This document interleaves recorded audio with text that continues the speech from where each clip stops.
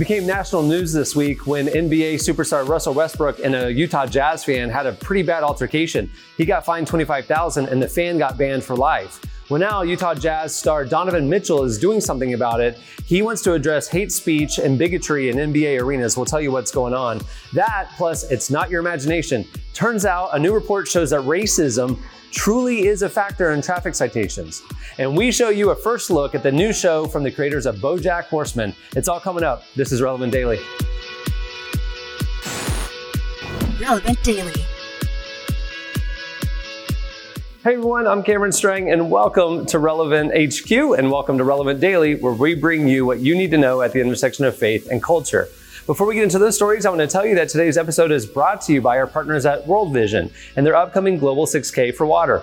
It's a one-day event where people from all over the world walk and run 6K, not 5, in their own neighborhoods to bring lasting clean water to children in need.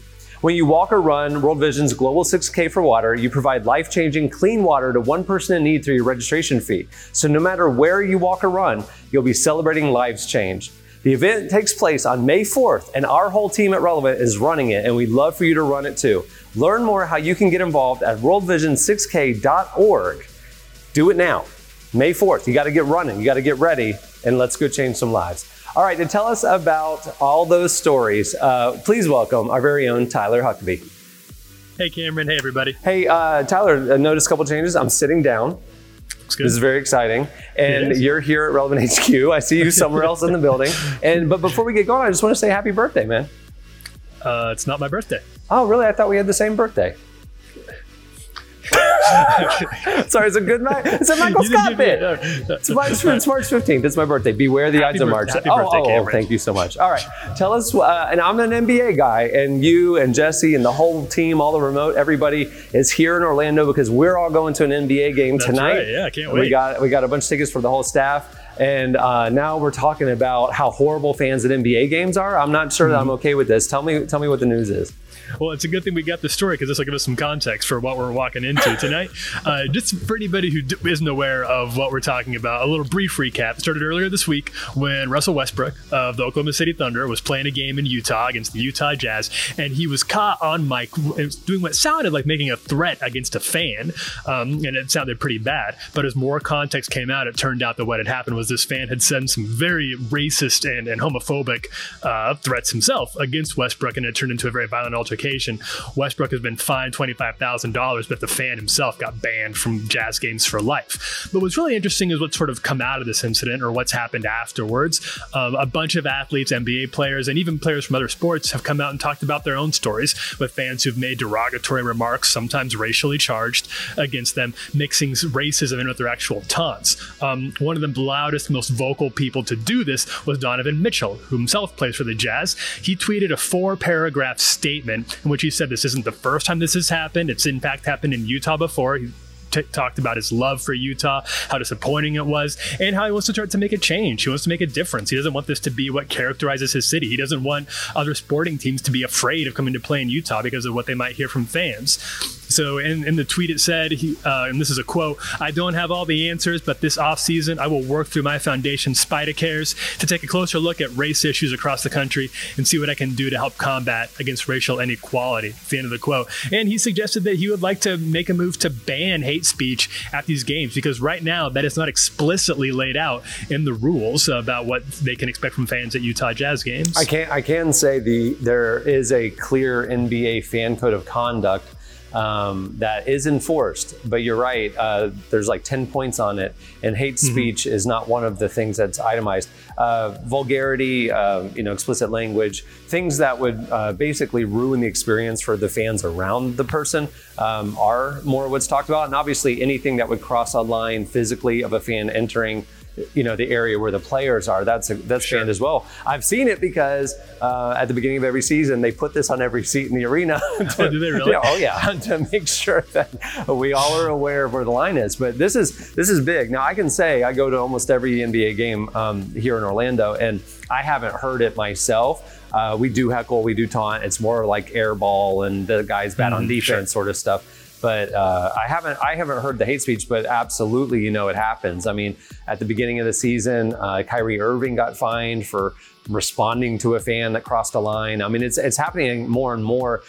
And the NBA is unique because of the access the fans have. And you are right there next to the players, and there's a lot of beer and alcohol, and you're there for a few hours, and you get comfortable, and you just start taunting, and things escalate. And these players are supposed to block it out. I for one, am really glad to hear that the players are speaking up, because I think the league will finally probably do something about this. This is good. Because it gets a little complicated, right? Because there's some sort of gray areas between what's considered hate speech and what just has connotations that can be considered racist or otherwise inappropriate and problematic.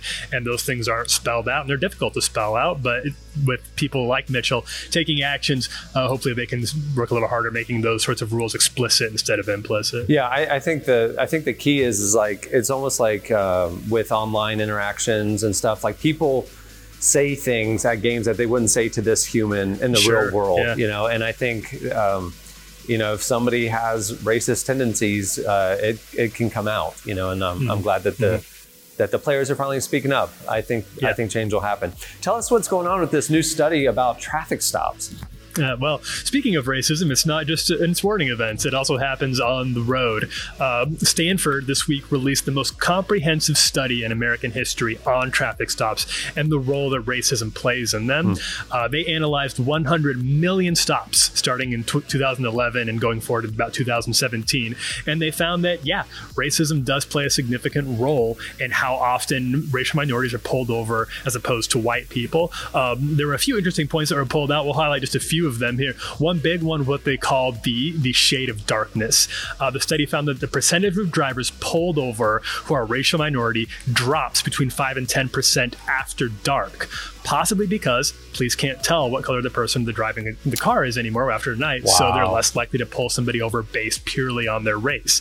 Another interesting thing they found was the bar for searching cars driven by people who are racial minorities is lower than it is for white drivers, even though white drivers are more likely to have illegal contraband in their cars. So statistically speaking, white people do drive with illegal substances more often in their cars, but they're not getting pulled over as much as black people, and certainly not as much as Latino people are. Well, I know that's the case with you, right?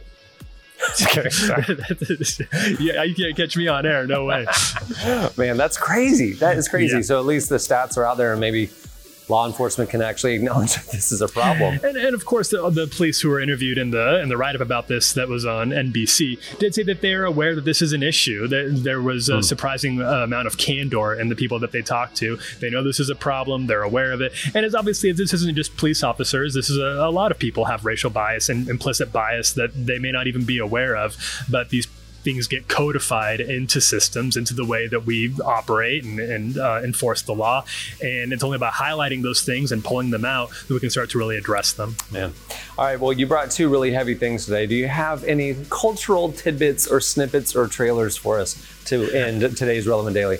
I hope so. I'm really excited about this one. I'm a big fan of Bojack Horseman. It's one of my favorite shows on Netflix. And the creator of that, one of the creators of that, Lisa Hannawalt, has a new show coming out that's kind of based in the same universe as Bojack. It's not really the Bojack extended universe, but it has the same look and feel. It's called Tuca and Birdie. It's going to be voiced, the stars are going to be Tiffany Haddish and Ali Wong, both of whom we're very excited about. We're very big fans of. And they just released their first look today. Here's a short clip. These are real characters. This is about a friendship between 30-year-old bird women. I want women in the real world to relate to it, even though they're not bird people.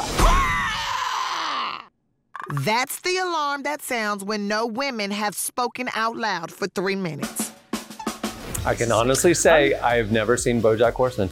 Yeah, I think you're missing something. It's always on my thing. It always recommends it. I'm like, I'm not in the mood to watch cartoon right now. I've never been in the mood for it. There's nothing I can say. I sound like an insane person when I'm telling people that they need to watch it, because it is about a talking horse voiced by Will Arnett. And I get that that's not the easiest sell for everybody, but I laugh, I cry. The show moves me. I'm not kidding. I have wept A grown man, have cried tears at the Talking Horse show on Netflix. Oh my goodness. All right. Well, thanks a lot, man. Hey, keep following along all day long here at Relevant. Follow us on Twitter at Relevant and also on Instagram and our Facebook page. But for the latest of what we're doing every day, all day, check out the homepage at relevantmagazine.com. Not only these updates and a lot more, but magazine features, web features, all of the latest audio and video content are right there above the fold, easy to find and access.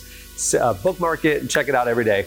Well, for the birthday edition of Relevant Daily, I just want to say thanks to World Vision for making the episode possible. Remember, go over to worldvision6k.org and sign up for the World Vision 6K. It is coming up on May 4th, and the Relevant team is running it. You'll hear us talking about it on the Relevant podcast. We're really excited to be part of this. It's a great cause. I don't know if you know this, but World Vision is the #1 provider of clean water in Africa. All these, water.org and Charity Water, they partner with all these. World Vision is actually the #1 provider of clean water in Africa, and we want to support their efforts, and we want you to join us. So go check that out. All right, thanks for watching, everybody. Make sure to check us out here every weekday, Monday through Friday. We are an audio podcast. You can search for it wherever you get your podcasts, or you can subscribe and tune in where you're watching us right now. This is Relevant Daily. Relevant Daily.